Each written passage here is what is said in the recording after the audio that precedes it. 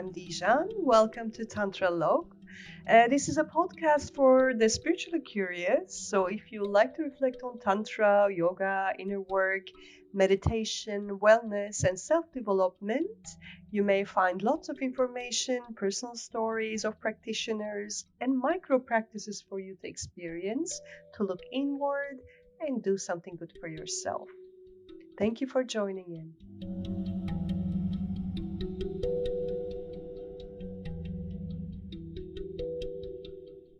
Let's talk a little bit about diets.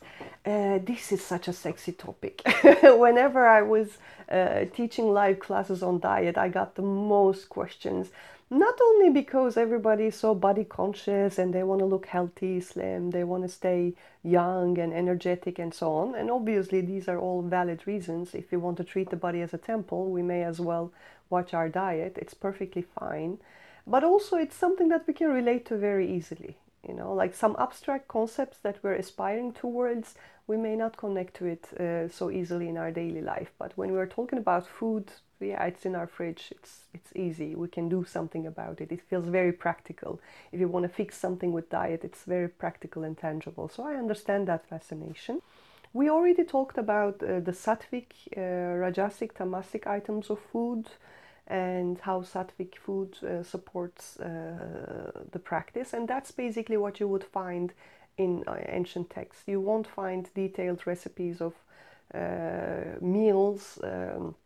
You won't find this is a yogic diet, this is not a yogic diet. You will just hear about the different qualities of food. When you come to Ayurveda, however, that's around treating different dimensions of the vessel, of the body. What I want to highlight is if you choose a certain diet, it may not work with other diets.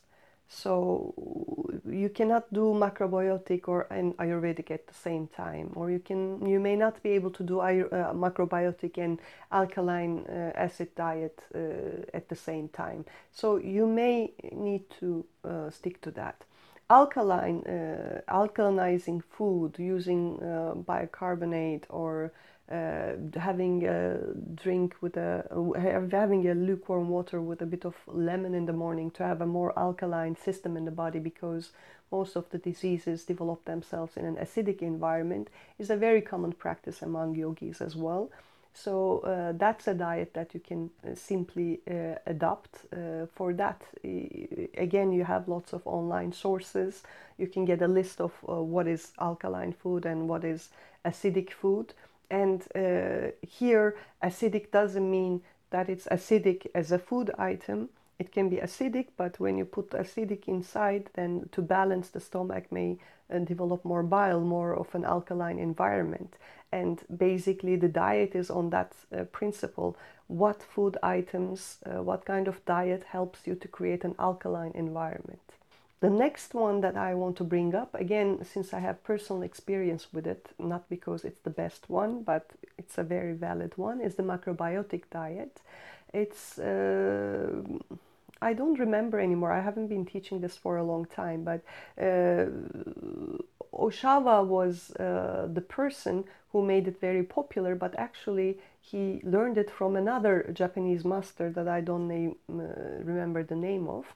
He basically treated his own health conditions. He was suffering from tuberculosis and other chronic conditions. He cured himself using some basic principles that he learned from these Japanese doctor, which was basically consuming whole grain rice,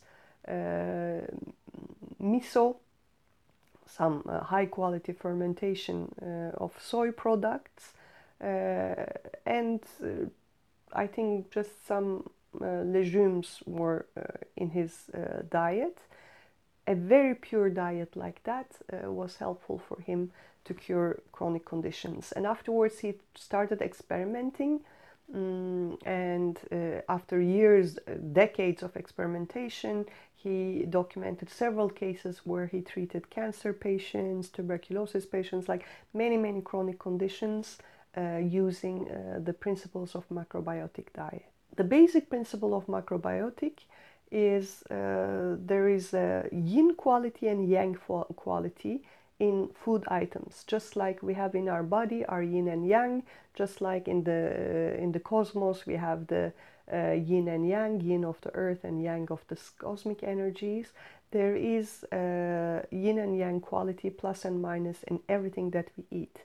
And there are certain food items which are extremely yin, and there are certain food items that are extremely yang. And basically, when we're traveling in those domains of extreme yin and yang, health problems occur. Most of the health problems, according to their research, are because of extreme yin. And when I tell you the extreme yin things, like all sweets, ice cream, fruits, candies, chocolate, all juicy vegetables, then you would understand why. And these are very, very commonly produced food items. Almost all processed food has corn sugar, palm oil, all kinds of extremely yin ingredients in it, and we are all subject to that. Whereas extremely yang, there are confusion there. Some would say meat is also extremely yin, but Kushi and Oshawa would say meat is extremely yang.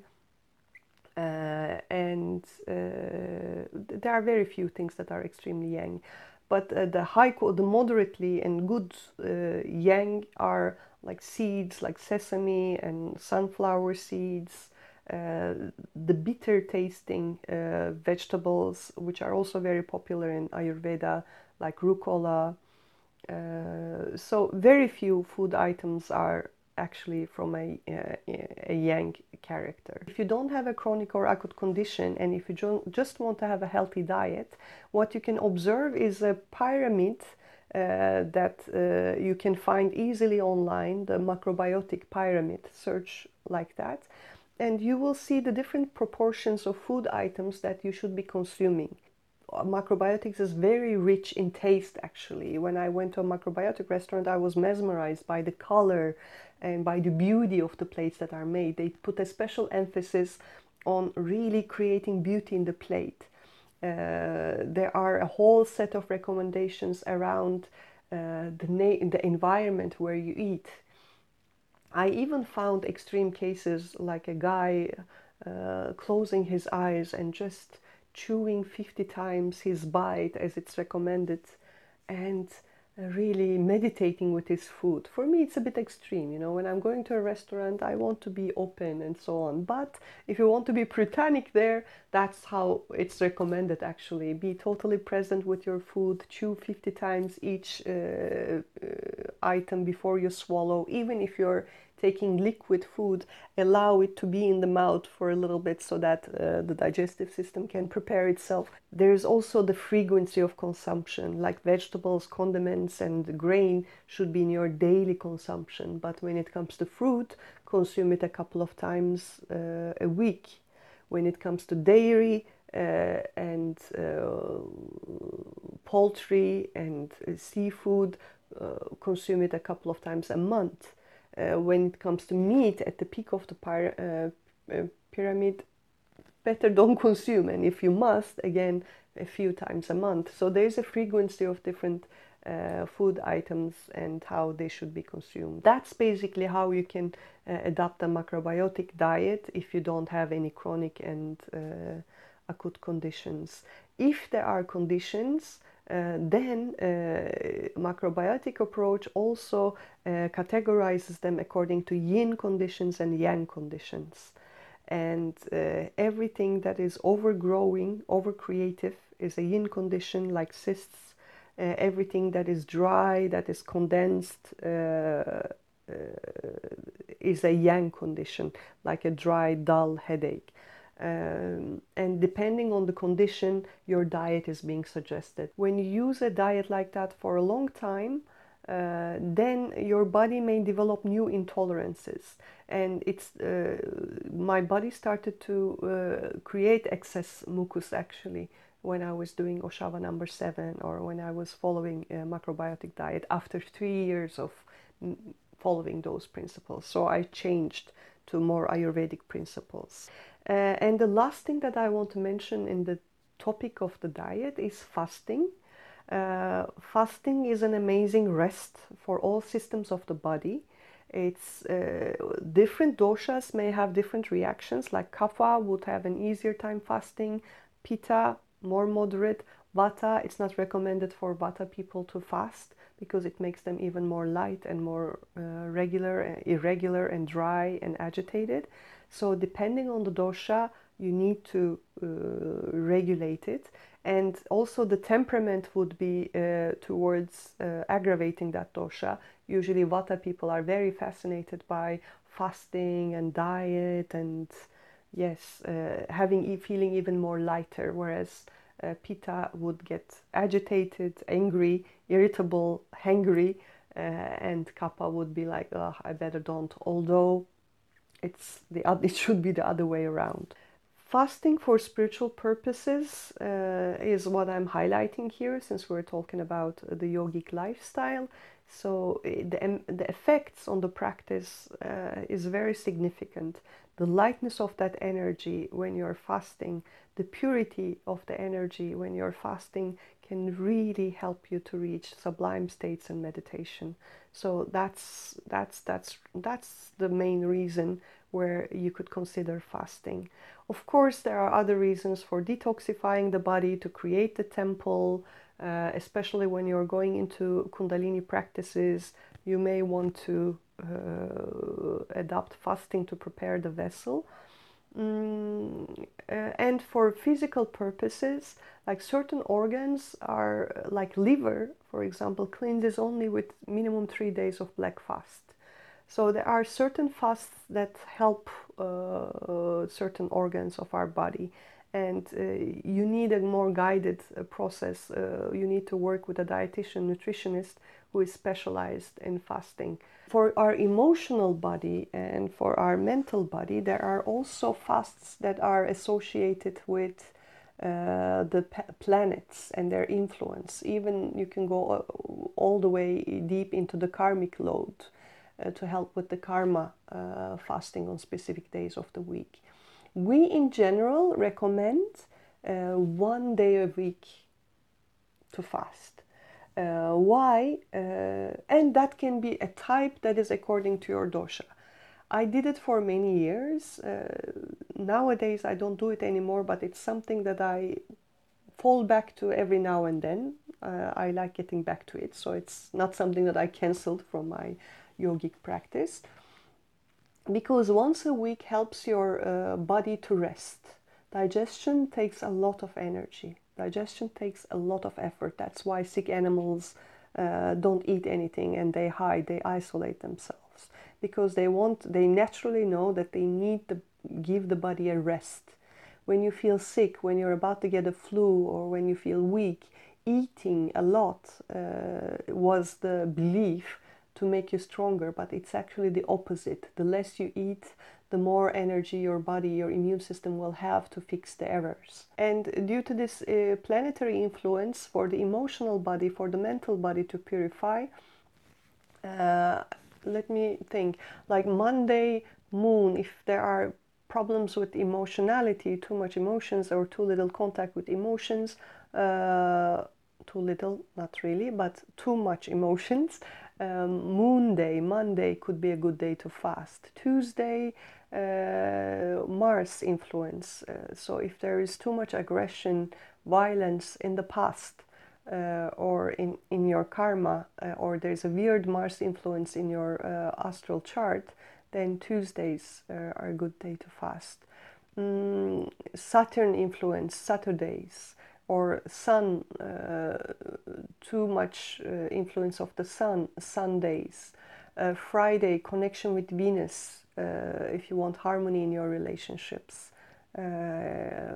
Friday. Thursday is Jupiter. I think it's more for spiritual reasons, but Wednesday I don't remember.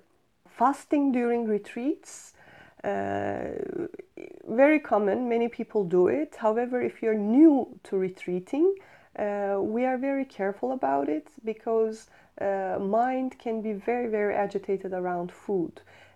For a beginner, when there is a lot of challenge already in the mind, adding the tension of a diet is not really recommended. Instead, putting an emphasis on a sattvic diet is much better than fasting during a retreat experience. There is a special kind of fast that is recommended during dark retreats, like Kaya Kalpa. It's an Ayurvedic practice to stay in a completely dark environment doing your practice. And some specific diet, goat milk is recommended during Kaya Kalpa, which helps this reset of the body. Kaya Kalpa is used for attaining samarasa, this perfection in the body, the immortality in the body in a way. And it's a particular practice. We at Samyama have a darkroom retreat, but usually we provide regular food unless the person insists on a specific fast because of their past experiences, and we can trust that they know what they're doing. Otherwise, a sattvic diet would suffice. But just for you to know, there is this specific Kaya Kalpa experience that involves darkness and a special fast. So that's more or less what I want to share about diet in a yogic lifestyle. Thank you for listening to my podcast on Tantra Log. Please subscribe if you like this content and feel free to share it with your friends and loved ones. See you at our next talk.